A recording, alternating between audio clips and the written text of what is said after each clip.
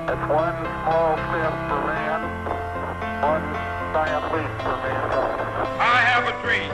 One day, this nation will rise up, live out the true meaning of its creed. We hold these truths to be self-evident that all men are created equal. The world will no longer remember what we say, but it can never forget what they did. Ask not what your country can do for you. Ask what you can do for your country.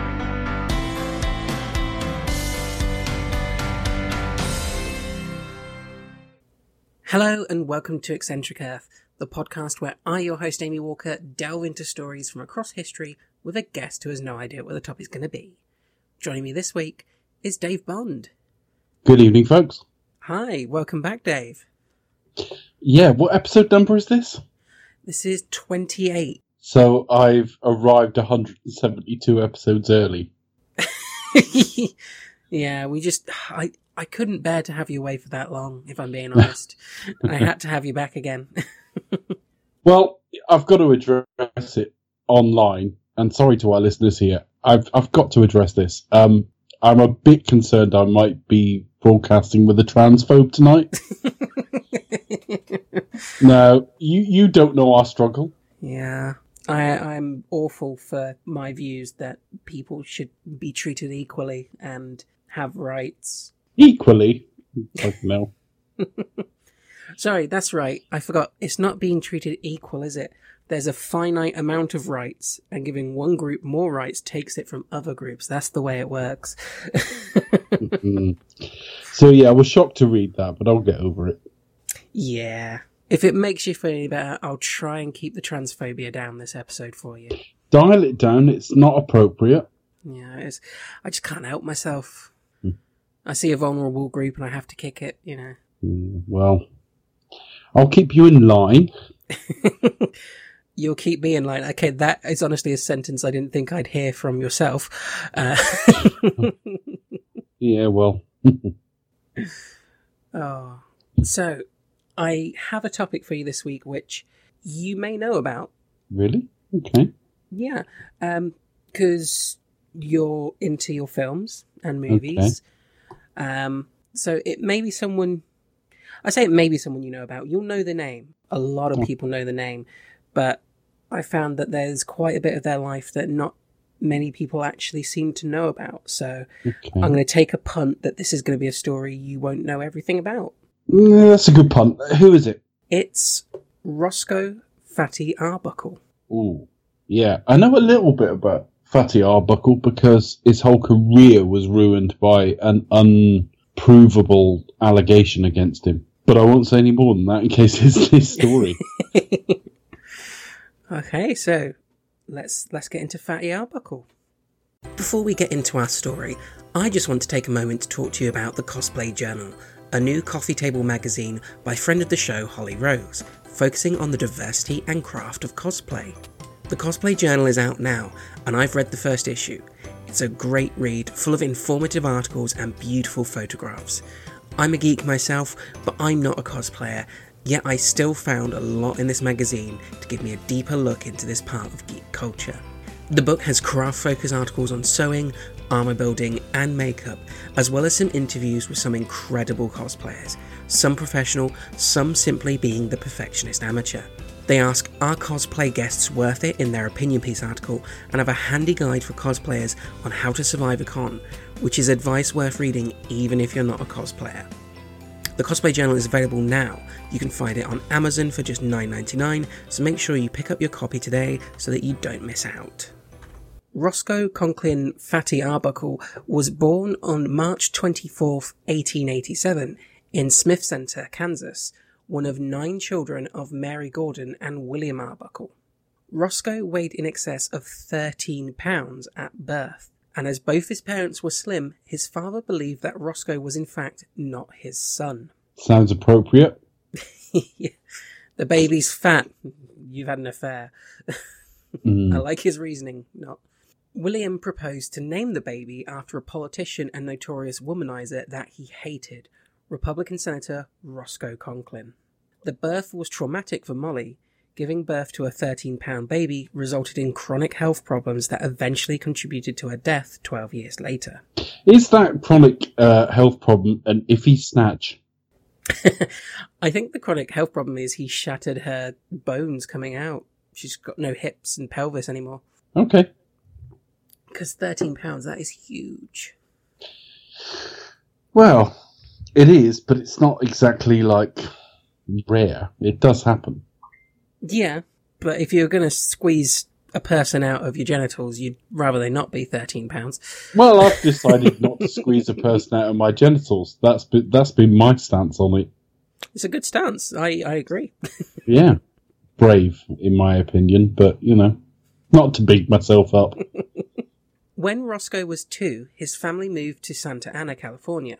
He was described as having a wonderful singing voice and was extremely agile despite his large build. When he was 8, his mother encouraged him to perform on stage. And when renowned character actor and playwright Frank Bacon's company made a stopover in Santa Ana, Roscoe performed with them, making his stage debut. Roscoe enjoyed performing and continued on until his mother's death in 1899 when he was 12. Hang on a minute, he carried on till his mother's death. Does that mean he just went, fuck that, that was my muse? Well, something happens next that kind of interferes with his stage career. Okay, if it doesn't involve a Coke bottle, I've misread this story. His father, who had always treated him harshly, now refused to support him financially, still believing him to be another man's son, and blaming him in part for Molly's death. Without the support of his father, Roscoe had to get a job doing odd jobs in a hotel in order to survive. Roscoe was in the habit of singing while he worked, and was overheard by a customer who was a professional singer. The customer invited him to perform in an amateur talent show. The show consisted of the audience judging acts by clapping or jeering, with bad acts being pulled off stage by a shepherd's crook. Okay. Yeah, I had no idea that actually happened. I thought it was just made up. Yeah, I thought that was just in, like, well, not literally carry-on films, but that kind of humour. Yeah, but no, it turns out people actually did it. Okay. Roscoe sang, danced, and did some clowning around, but did not impress the audience. When he saw the crook emerge from the wings to pull him off stage, he somersaulted into the orchestra pit in order to avoid Somersaulted? Yeah, he did a forward somersault off the stage. All right. This is a bit School of Rock so far. The audience went wild, and he not only won the competition, but began a career in vaudeville. In 1904, showman Sid Gorman invited Roscoe to sing in his new Unique Theatre in San Francisco. Hang on a minute, what made him think that guy could sing? Have we got into that at all? It just says that he had a nice singing voice as a child. I don't know, maybe it was passable singing. He went on to do silent movies, so I guess we don't know for certain if he could sing or not, because but apparently no recordings. He later joined the Pantages Theatre Company, touring the west coast of the United States, and in 1906 played the Orpheum Theatre in Portland in a vaudeville troupe organised by Leon Errol. Roscoe became the main act, and the group took their show on tour. On August 6th, 1908, Arbuckle married Minter Dufree, the daughter of Charles Warren Dufree. Minter? Yep. That's a bit close to Munter, isn't it? It's like she's ugly, it's right. He married a Munter. Ironically, she's quite pretty. All right.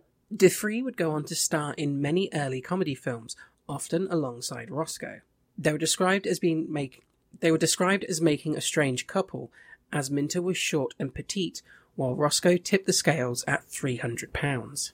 Roscoe then joined the Morosco Burbank Stock Vaudeville Company and went on a tour of China and Japan, returning in early 1909. He began his film career with the Selig Polyscope Company in July 1909, when he appeared in Ben Kids.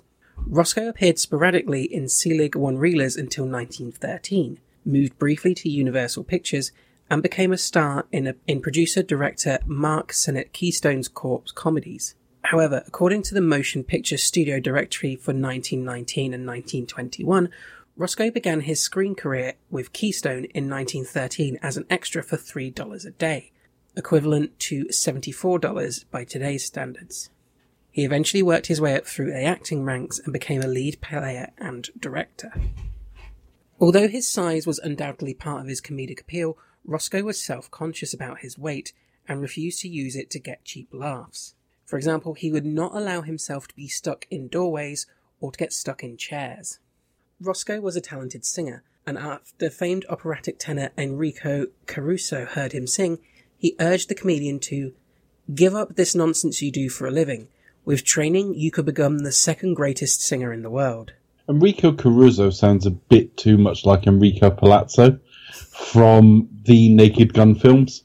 So I'm just picturing him taking advice from Leslie Nielsen at this point.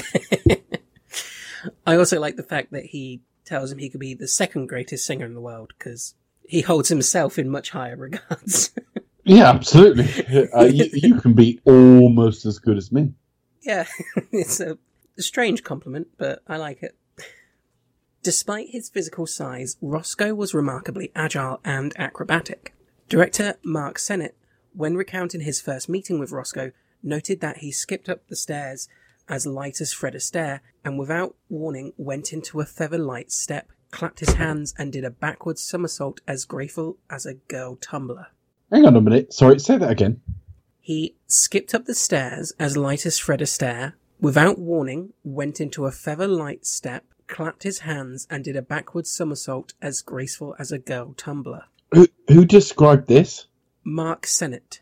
Okay. All right, Mark, no problem. Roscoe was also fond of the pie-in-the-face gag, a comedy cliché that had come to symbolise the silent film era. The earliest known pie-in-the-face gag on film was in the June 1913 Keystone one-reeler A Noise from the Deep, which starred Roscoe. When we say pie in the face, we do mean this sort of food stuff and not a euphemism. Yeah, it's the. I was about to say cream pie in the face, but we don't mean it. We don't mean a minge. I hope it's not that version, but I'm assuming it's just the whipped cream pie in the face. Cool. We'd all watch though, wouldn't we? It would make an interesting Fatty Arbuckle movie. Absolutely, we'd totally watch. In 1914, Paramount Pictures made the then unheard of offer of $1,000 a day plus 25% of all profits and complete artistic control to make movies with Roscoe and Mabel Normand.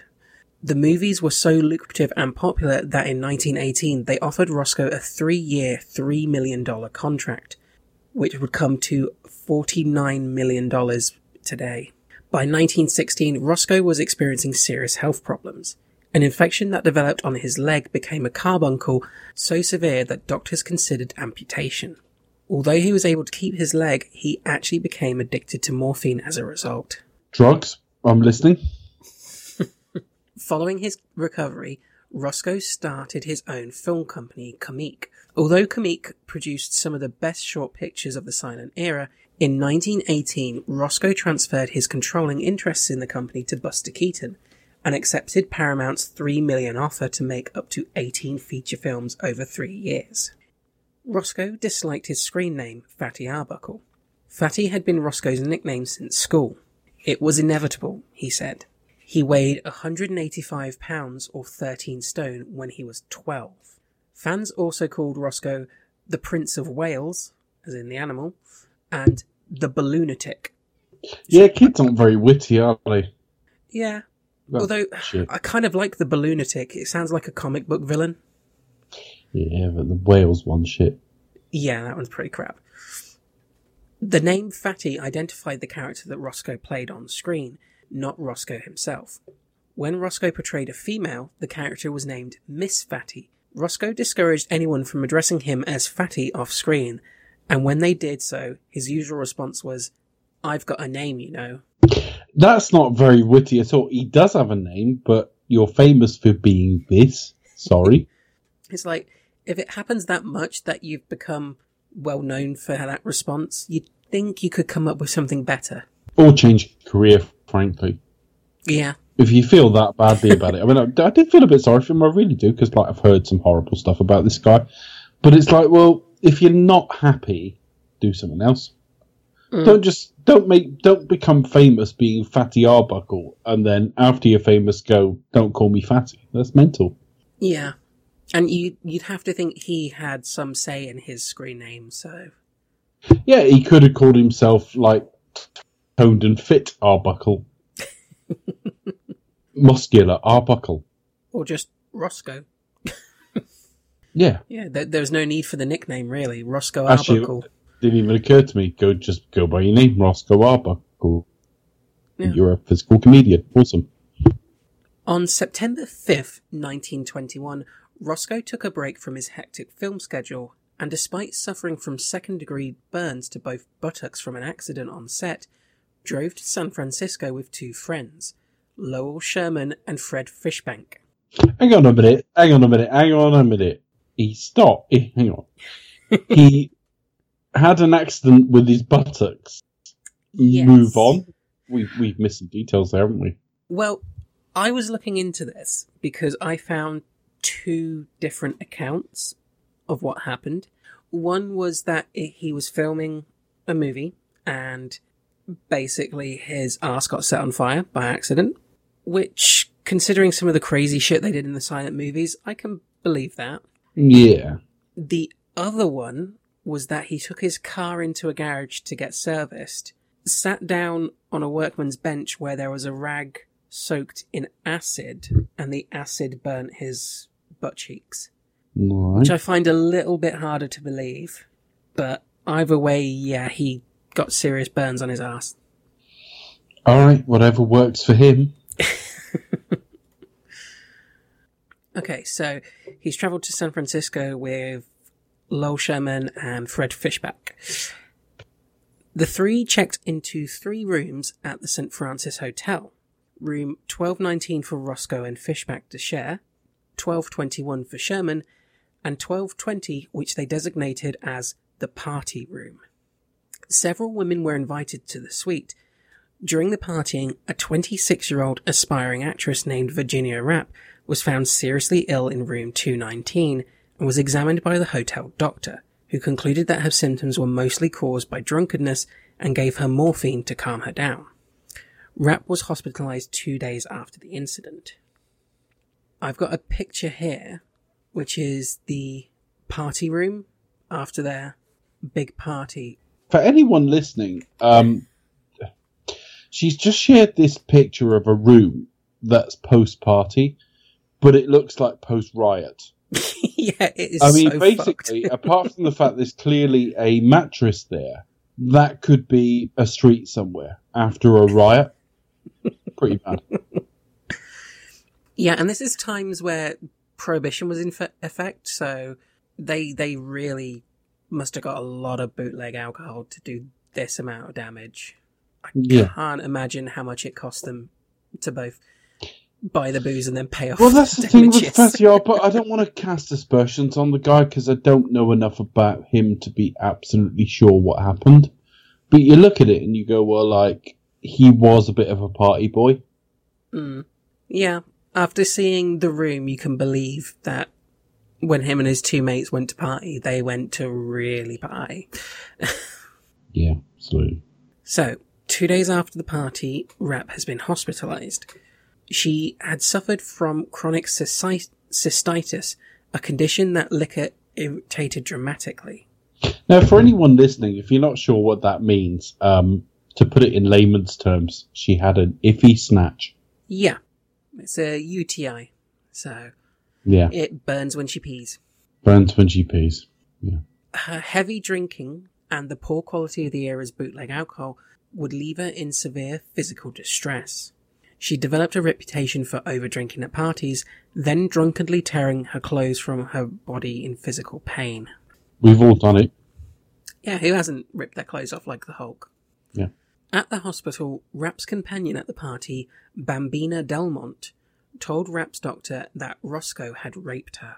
The doctor examined Rapp but found no evidence of rape. Rapp died 1 day after her hospitalization from peritonitis caused by a ruptured bladder.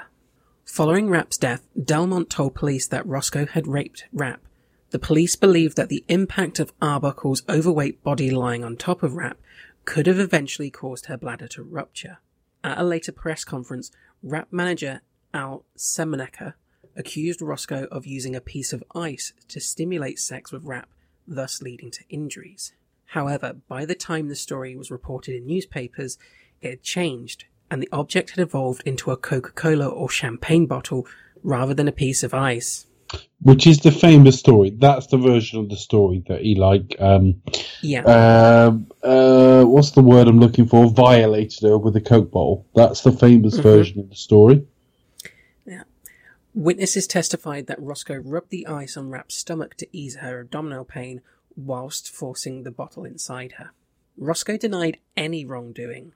Delmont later made a statement incriminating Roscoe to the police in an attempt to extort money from his attorneys. On September 17, 1921, Roscoe was arrested and arraigned on the charges of manslaughter, but arranged bail after nearly 3 weeks in jail. The trial was a major media event. William Randolph Hearst's newspaper chain exploited the situation with exaggerated and sensationalized stories. The story was fueled by yellow journalism, with the newspapers portraying Roscoe as a gross lecher who used his weight to overpower innocent girls. Hearst was gratified by the profits he accrued during the trial, and later said that it had sold more newspapers than any event since the sinking of the Lusitania. Because of the stories in the press, morality groups called for Roscoe to be sentenced to death before the trial even began. Before the trial? Yeah, it hadn't even got to trial, and they were already calling for him to get the death penalty. God bless America. Yeah. Power of the press to completely influence public opinion before any evidence has even been heard. You wouldn't see that happening nowadays. Not at all. No fake news bollocks or anything. Oh, God, I hate that. I've always loved America and Americans, but in the last year I've come to fucking hate them, and it's not their fault. It's not their fault. It's just totally the idea that, anybody trying to report anything is like an enemy. Roscoe was regarded by those who knew him closely as a good-natured man who was shy around women. He was described as the most chaste man in pictures. The most chaste. Now, hang on, isn't that absolute? You're either chaste or you're not, aren't you? I mean, if I don't sleep with anyone and you don't sleep with anyone, you're not more chaste than me, are you? I don't know. If you don't sleep with people but you look at porn, and I don't sleep with people but don't, would I get that edge over you? Okay. Have you been checking out my internet history? Studio executives, fearing negative publicity by association, ordered Roscoe's industry friends and fellow actors, whose careers they controlled, not to publicly speak up for him. Charlie Chaplin, who was in Britain at the time, told reporters that he could not and would not believe Roscoe Arbuckle had anything to do with Virginia Rapp's death, having known Roscoe since they were both worked at Keystone Pictures in 1914. Chaplin said he knew Roscoe to be a genial, easygoing type who would not harm a fly. That's the tragedy of all of this, because nobody ever knows what happened behind closed doors, and so we cannot exonerate the man, but at the same time, there were flaws in the case, and at the same time, everybody who knew this guy was like, absolutely no way. And nearly a century on, we're still going, we don't know. And this guy, forevermore, his reputation is tied up in this. It doesn't mean he wasn't guilty, but at the same time, it certainly isn't clear and definite. Yeah. And that's really horrible. And he's famous for it. And, the first time you said tonight, we're talking about, and I mean this with no crudity at all, I promise you, but the moment you said tonight, we're talking about Fatty Arbuckle, I thought Coke bottle. Yeah. It's like what he is literally most famous for. That's really horrible. Yeah. What I found is like a lot of people have heard of him and just know him as the silent movie guy who had the chain of restaurants named after him here in the UK. But the people who found out about the trial and everything like that, it's like you can't help but think of him with those stories now, and it does sour. I mean, it's two or three things. I don't, even if you don't know the story, and I'm not even sure I did. It's like a few fragmented facts. It's something to do with a Coke bottle, his weight damaging a woman, and the force of being violating, killing her. those are like the bits of the story I've always known, and it's never been clear that he actually did anything, and that's horrible. But I guess we're looking at forensics a century ago. But we'll be going into the trial in a bit more detail, so cool. Hopefully, you can learn a bit more. Like I've got an opinion. Obviously, like you said, it's all unproven. It could be either thing happened, but I've got an opinion about this myself based on everything that happened during the trial. But I'll go into that at the end. And sure, okay. Buster Keaton reportedly also made one public statement in support of Roscoe's innocence, a decision which earned him a mild reprimand from the studio. Film actor William S. Hart, who had never met or worked with Roscoe, made a number of damaging public statements in which he presumed that Roscoe was guilty. In retaliation for these statements, Roscoe wrote a premise for a film parodying Hart as a thief, bully, and wife-beater, which Keaton purchased from him. The resulting film, The Frozen North, was released in 1922, almost a year after the scandal first emerged. Keaton co-wrote, directed, and starred in the picture. Consequently, Hart refused to speak to Keaton for many years. I can't blame him for that one. What, based on nothing? Yeah. He talks shit about you, so it's like, okay, here's a film where you're an arsehole. It's fair enough, really. Absolutely, yeah. Yeah, based on a story I wrote with no factual background at all. Yeah, absolutely. The prosecutor at the trial, San Francisco District Attorney Matthew Brady, an intensely ambitious man who planned to run for governor, made public pronouncements of Roscoe's guilt and pressured witnesses to make false statements. Brady at first used Delmont as his star witness during the indictment hearing. The defense also obtained a letter from Delmont admitting a plan to extort money from Roscoe. In view of Delmont's constantly changing story, her testimony would have ended any chance of going to trial.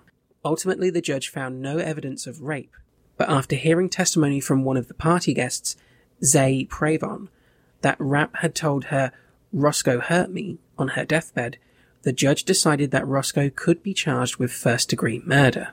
Brady had originally planned to seek the death penalty, but the charge was later reduced to manslaughter. The trial began on November 14, 1921, in the city courthouse in San Francisco. Roscoe's defense lawyer was Gavin McNabb, a professional and competent local attorney that Roscoe hired as his lead defense counsel.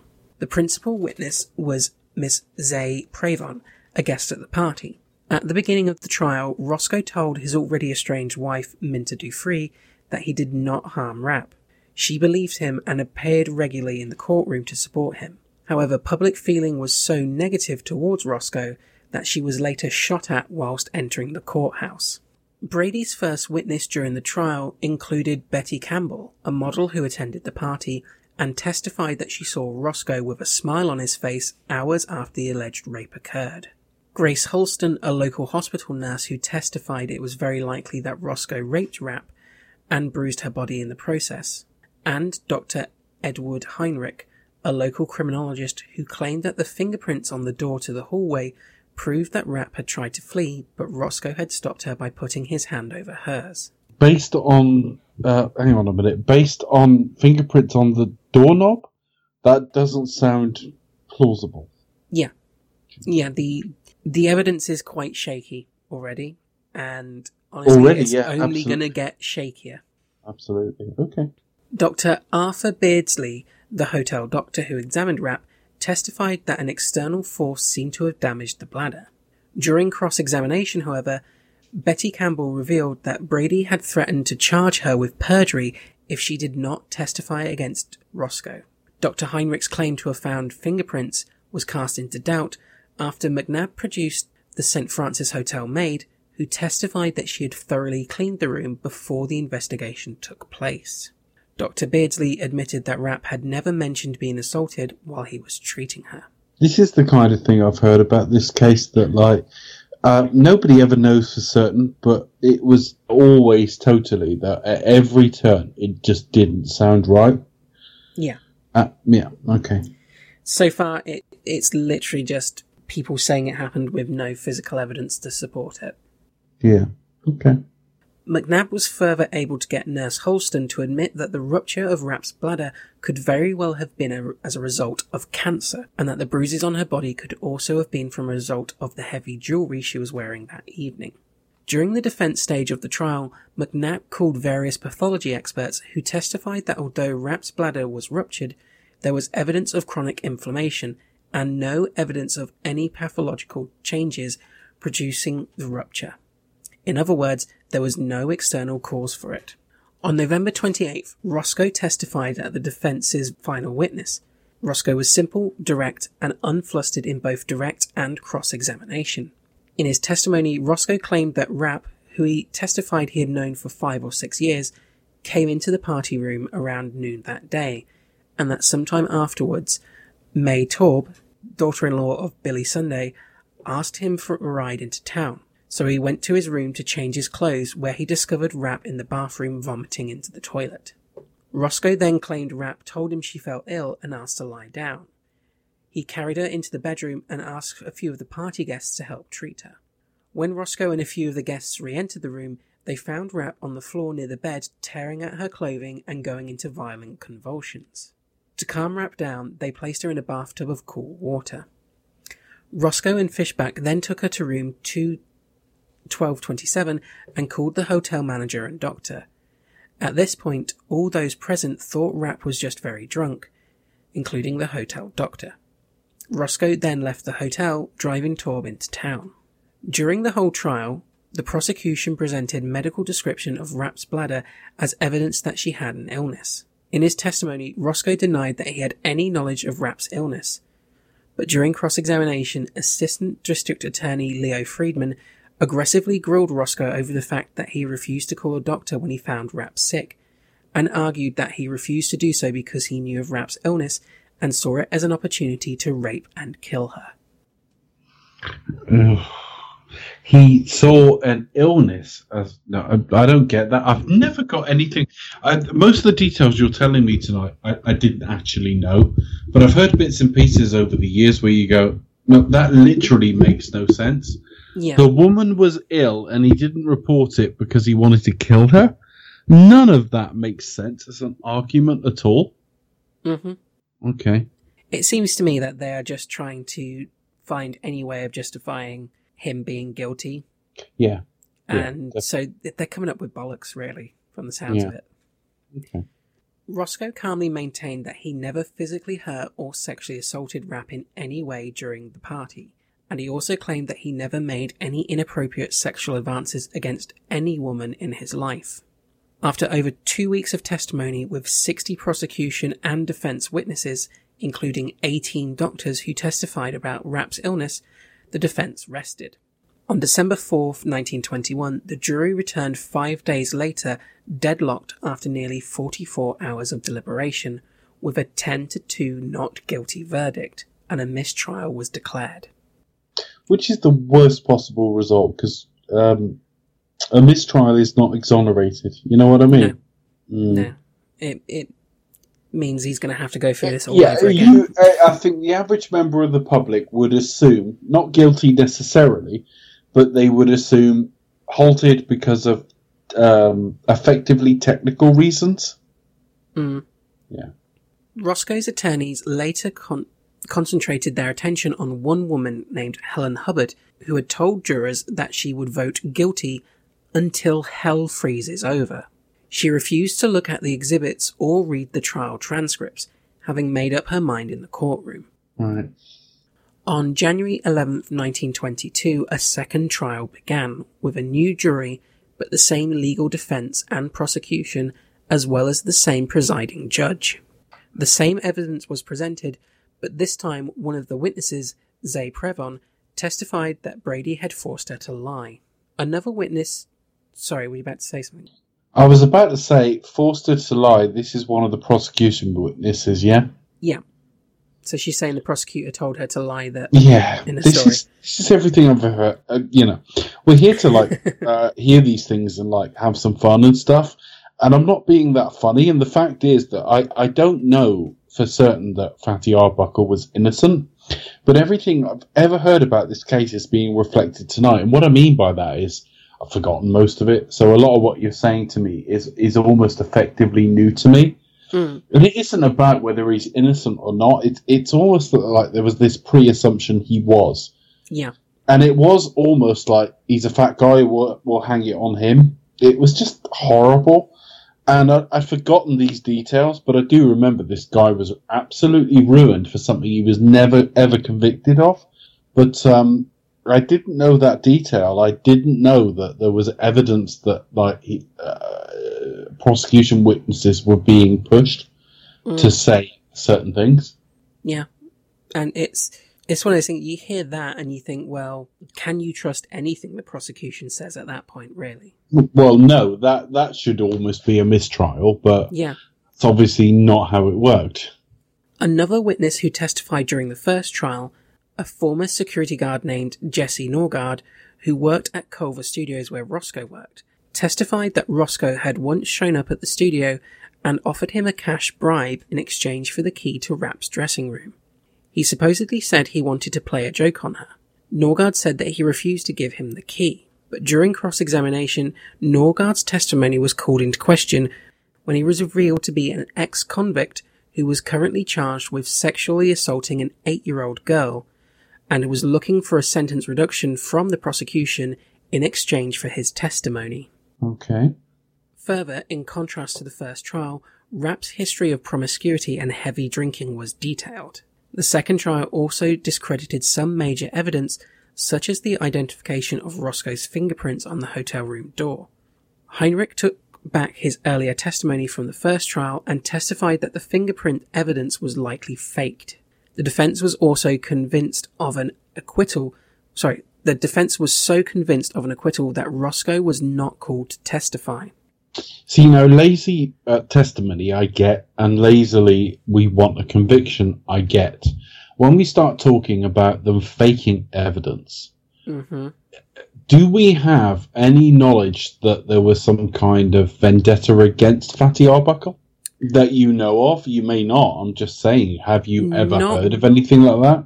Not that I found in my research, but there was a lot of people who didn't like Hollywood at the time. They saw film stars as people who drank, did drugs, slept around. They would think of it as any new technology is ruining the moral fortitude of kids, isn't it? Yeah. Yeah. And this is their chance to make an example of the whole of Hollywood and how it's evil and corrupt with Roscoe Arbuckle. It's what it seems to be from things I've found. Like, a lot of the newspaper articles at the time were very much like, he is evil just like other actors. You know, this kind of thing happens in Hollywood all the time. It's corrupt.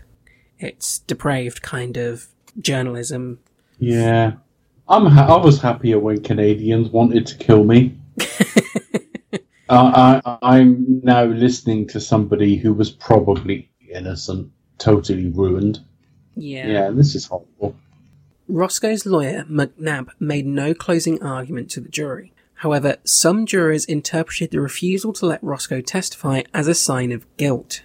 After 5 days and over 40 hours of deliberation, the jury returned on February 3rd, deadlocked with a 9-3 guilty verdict, resulting in a second mistrial. Right. Now, I've always been tempted to say mistrial should be it, and then I'm reminded Bill Cosby's first case was a mistrial, and then you go, oh no, I'm not comfortable saying that. You know what I mean? Yeah, that. You get the general principle, and the general principle would mean innocent people. Sorry, the general principle of what I've just said would mean occasionally guilty people get off. It just would. But you get what I'm saying, that like, if there's continually mistrials, why would you keep putting people through it? Yeah.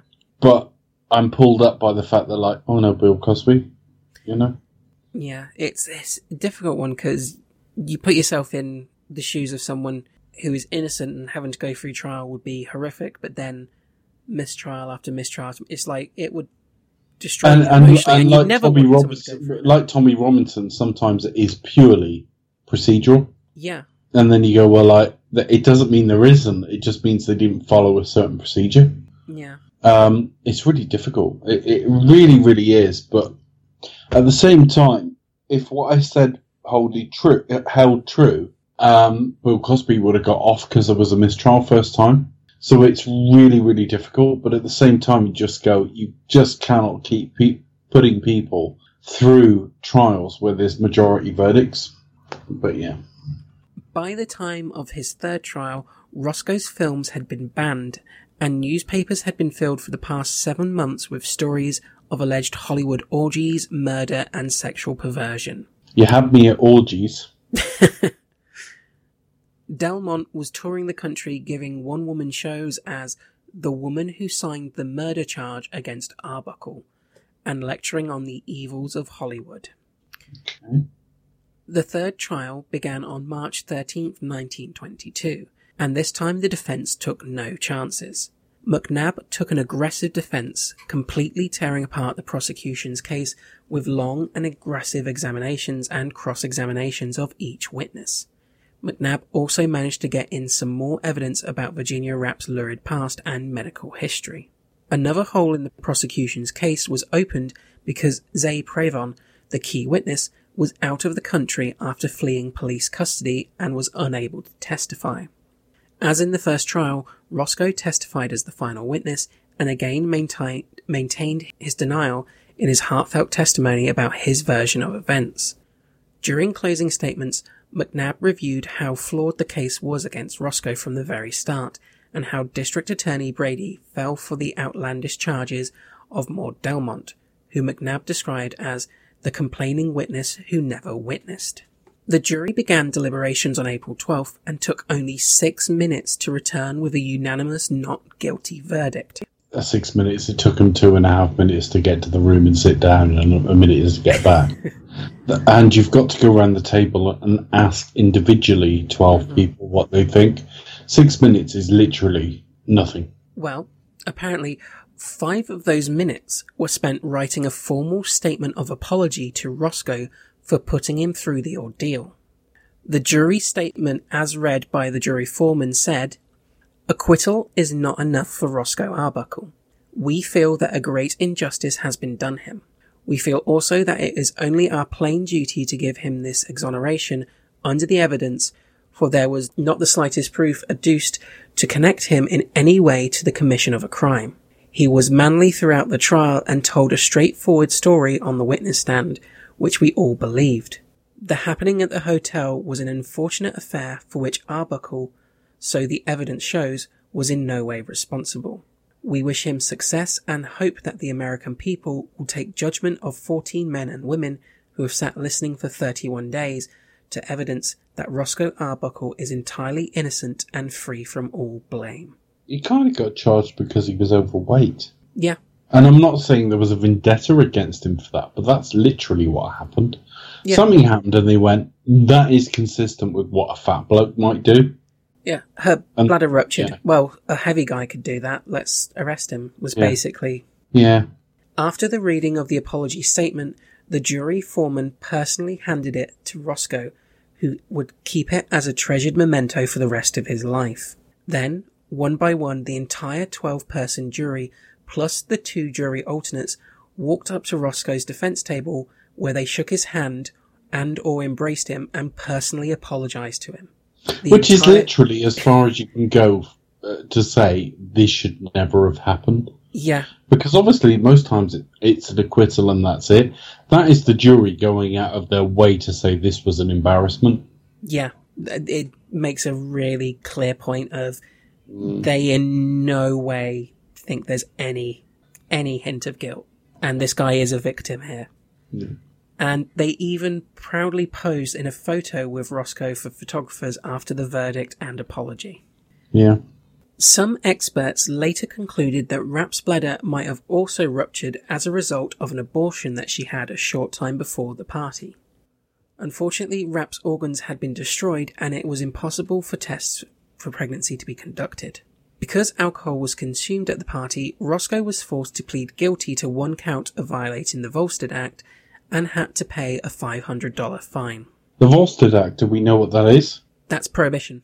Sorry, what year are we talking about? I thought prohibition was later than that. This is 1922. I thought Prohibition was late 20s to late 30s, but I've obviously got that wrong. Let me just have a look. It came into effect Between between October 1919 and January 1920. Yeah, and it lasted about 12 years. No, that's right. Okay, fair enough. They were actually constitutional amendments. Yeah, absolutely. Okay, fair enough. At the time of his acquittal, Roscoe owed over $700,000, the equivalent of $10.2 million in legal fees to his attorneys for the 3 criminal trials, and he was forced to sell his home and all of his cars to pay some of the debt. The scandal and trials had greatly damaged his popularity among the general public, and in spite of his acquittal and the apology, his reputation was not restored, and the effects of the scandal continued. William H. Hayes, who served as the head of the newly formed Motion Picture Producers and Distributors of America, Hollywood Censor Board, cited Roscoe as an example of the poor morals in Hollywood. Yeah. On April 18th, 1922, 6 days after Roscoe's acquittal, Hayes banned Roscoe from ever working in US movies again. He also requested that all showings and bookings of his films be cancelled, and exhibitors complied. You know, we're talking about something that's like 90 years ago. Mm-hmm. And I'm always staying quiet because I'm still furious. I've known about this case for a while. You're telling me lots of things tonight I didn't know, genuinely.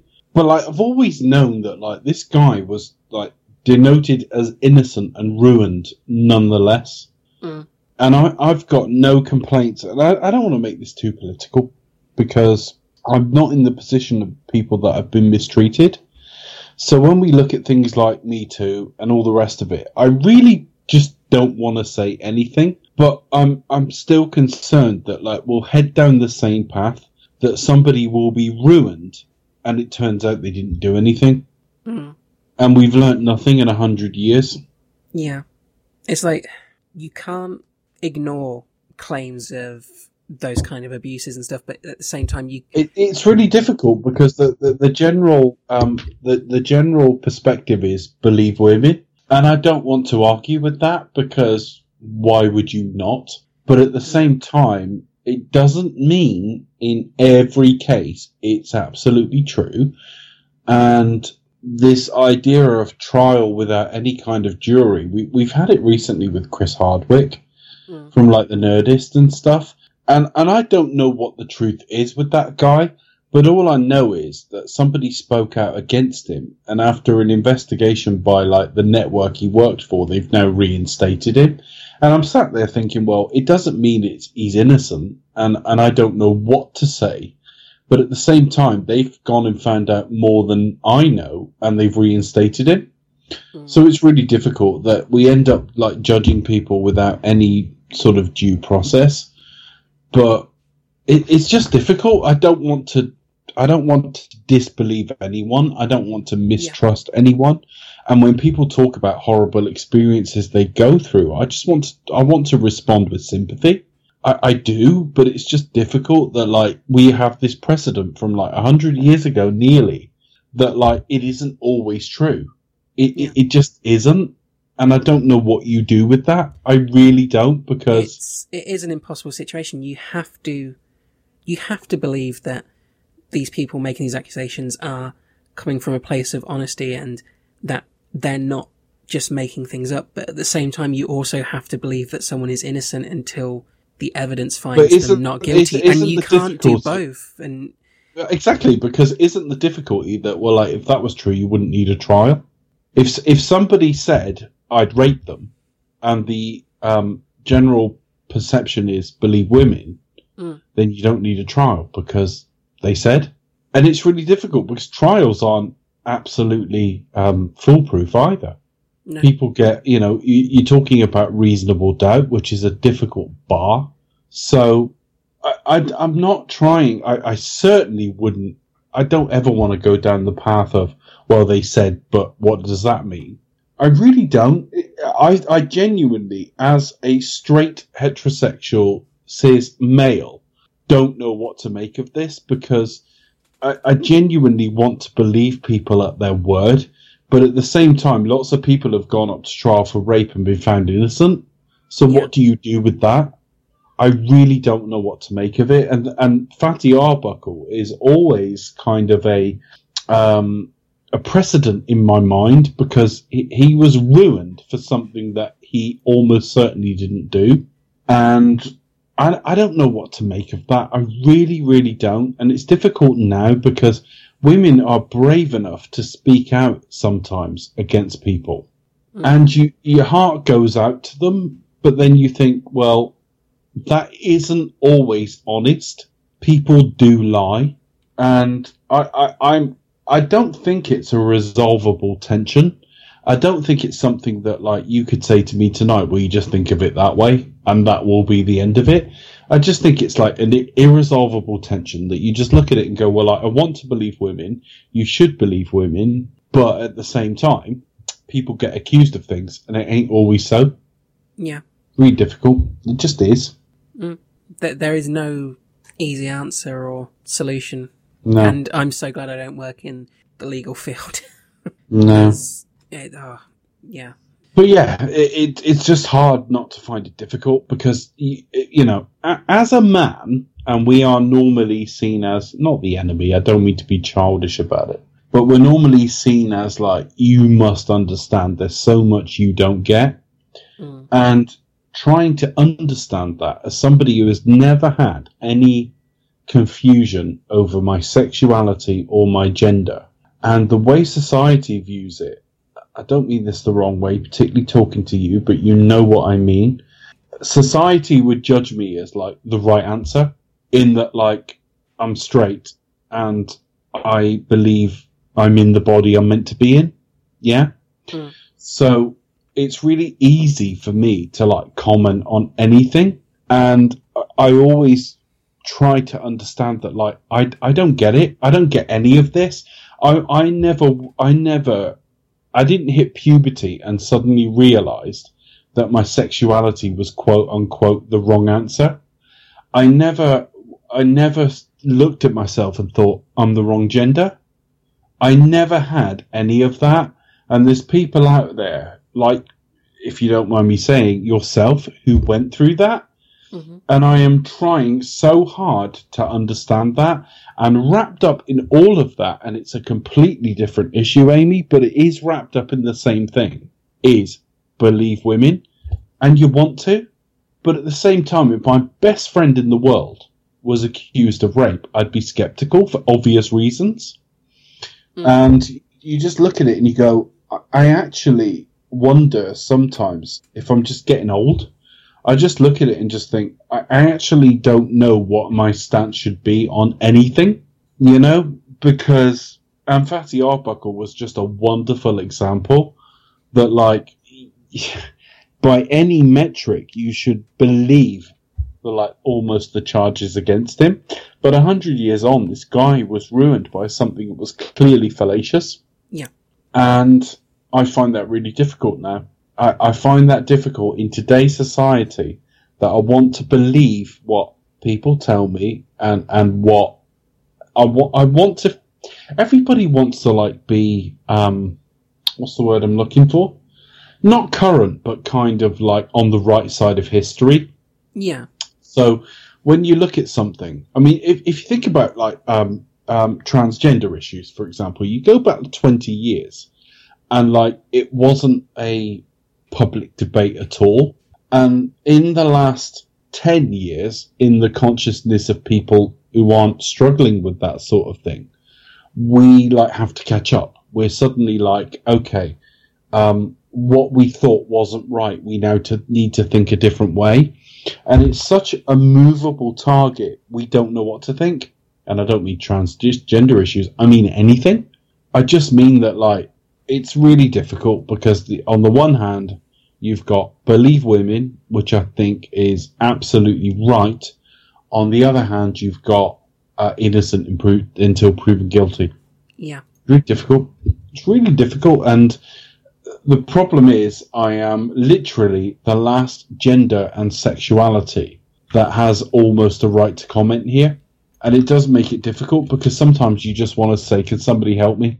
Can somebody actually help me understand how I'm supposed to look at this? Unfortunately, after this point in the episode, we don't have Dave with us anymore, but because the story of Roscoe Arbuckle is not finished, I don't want you guys to miss out. So here is the rest of the story for you.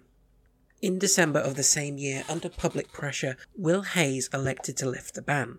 However, Roscoe was still unable to secure work as an actor. Most exhibitors still declined to show Roscoe's films, several of which now have no copies known to have survived intact. One of Roscoe's feature-length films known to survive is Leap Year, which Paramount declined to release in the United States due to the scandal. It was eventually released in Europe. With Roscoe's films now banned, in March 1922, Buster Keaton signed an agreement to give Roscoe 35% of all future profits from his company, Buster Keaton Productions, to ease his financial situation. After the trials, Hollywood shunned Roscoe and he could no longer find work. A secondary effect for archive history was the determined destruction of copies of his films. In November 1923, Minter DeFree filed for divorce, charging grounds of desertion. The divorce was granted the following January. They had been separated since 1921, though DeFree always claimed that he was the nicest man in the world and they were still friends. After a brief reconciliation, DeFree again filed for divorce, this time while in Paris in December 1924. On May 16, 1925, Roscoe married Doris Dean. Roscoe tried returning to filmmaking, but industry resistance to distributing his pictures continued to linger long after his acquittal. He retreated into alcoholism. In the words of his first wife, Roscoe only seemed to find solace and comfort in a bottle. Buster Keaton attempted to help Roscoe by giving him work on his films. Roscoe wrote the story for a Keaton short called Daydreams in 1922. Roscoe allegedly also co-directed scenes in Keaton's Sherlock Jr. in 1924, but it's unclear how much of this footage remains in the film's final cut. In 1925, Carter de Haven made the short Character Studies. Roscoe appeared alongside Buster Keaton, Harold Lloyd, Rudolph Valentino, Douglas Fairbanks, and Jackie Coogan. That same year, in Photoplay's August issue, James R. Quick wrote, "I would like to see Roscoe Arbuckle make a comeback to the screen. The American nation prides itself upon the spirit of fair play. We like the whole world to look upon America as the place where every man gets a square deal. Are you sure Roscoe Arbuckle is getting one today? I'm not." Eventually, Roscoe worked as a director under the alias William Goodrich. According to author David Yallop in The Day the Laughter Stopped, a biography of Arbuckle with special attention to the scandal and its aftermath, Roscoe's father's full name was William Goodrich Arbuckle. Another tale credited Keaton, an inventive punster, with suggesting that Roscoe become a director under the name Will Be Good. The pun being too obvious, Roscoe adopted the more formal pseudonym William Goodrich. Keaton himself told this story during a recorded interview with Kevin Brownlow in the 1960s. Between 1924 and 1932, Roscoe directed a number of comedy shorts under the pseudonym for Educational Pictures, which featured lesser-known comics of the day. Louise Brooks, who played the ingenue in Wendy Ridley Goes Hollywood in 1931, told Kevin Brownlow of her experience working with him. He made no attempt to direct this picture. He just sat in the director's chair like a dead man. He had been very nice and sweetly dead ever since the scandal that ruined his career. But it was such an amazing thing for me to come in and make this broken down picture and to find my director was the great Roscoe Arbuckle. Among the more visible directorial projects under the Goodrich pseudonym was the Eddie Cantor feature Special Delivery in 1927, which was released by Paramount and co-starred William Powell. His highest profile project was The Red Mill, also released in 1927. In 1929, Doris Dean sued for divorce in Los Angeles, charging desertion and cruelty. On the 21st of June 1932, Roscoe married Addie Oakley Dukes MacPhail in Erie, Pennsylvania. In 1932, Roscoe signed a contract with Warner Brothers to star under his own name in a series of 6 two-reel comedies to be filmed at the Vitagraph Studios in Brooklyn. These 6 short films constitute the only recordings of his voice. Silent film comedian Al St. John, Roscoe's nephew, and actors Lionel Stander and Shemp Howard appeared alongside him. The films were very successful in America, although when Warner Brothers attempted to release the first one, Hey Pop, in the United Kingdom, the British Board of Film Censors cited the 10-year-old scandal and refused to grant an exhibition certificate. On June 28, 1933, Roscoe had finished filming the last of the two reelers, 4 of which had already been released. The next day, he signed a contract with Warner to star in a feature-length film. That night, he went out with friends to celebrate his first wedding anniversary and the new Warner contract. He reportedly said, "This is the best day of my life." He suffered a heart attack later that night and died in his sleep, aged 46. Many of Arbuckle's films, including the feature-length Life of the Party, survive only as worn prints with foreign language intertitles. Little or no effort was made to preserve original negatives and prints during Hollywood's first 2 decades. By the early 21st century, some of Roscoe's short subjects, particularly those co-starring Chaplin or Keaton, have been restored and released on DVD, and even screened theatrically. Arbuckle's early influence on American slapstick comedy is widely recognised. Guests to San Francisco's Westin St. Francis Hotel still ask to see the room where the famous party happened. Management are happy to show visitors the suite as long as it's not occupied. For his contributions to the film industry, Roscoe Arbuckle has a motion picture star on the Hollywood Walk of Fame, located at 6701 Hollywood Boulevard. If you enjoyed this episode, you can find Eccentric Earth on many social media platforms. Our Twitter is @eccentric_earth. Our Facebook is www.facebook.com/eccentric earth, and we're on Instagram under Eccentric Earth. If you want to write in with any suggestions for future episodes, or to get in contact for any reason, our email address is eccentricearth@outlook.com. You can find the show on all major podcast providers and on YouTube, so please make sure you subscribe so you don't miss an episode, and if you enjoyed this show, please leave us a review. Thank you everyone for listening, and we will catch you next time.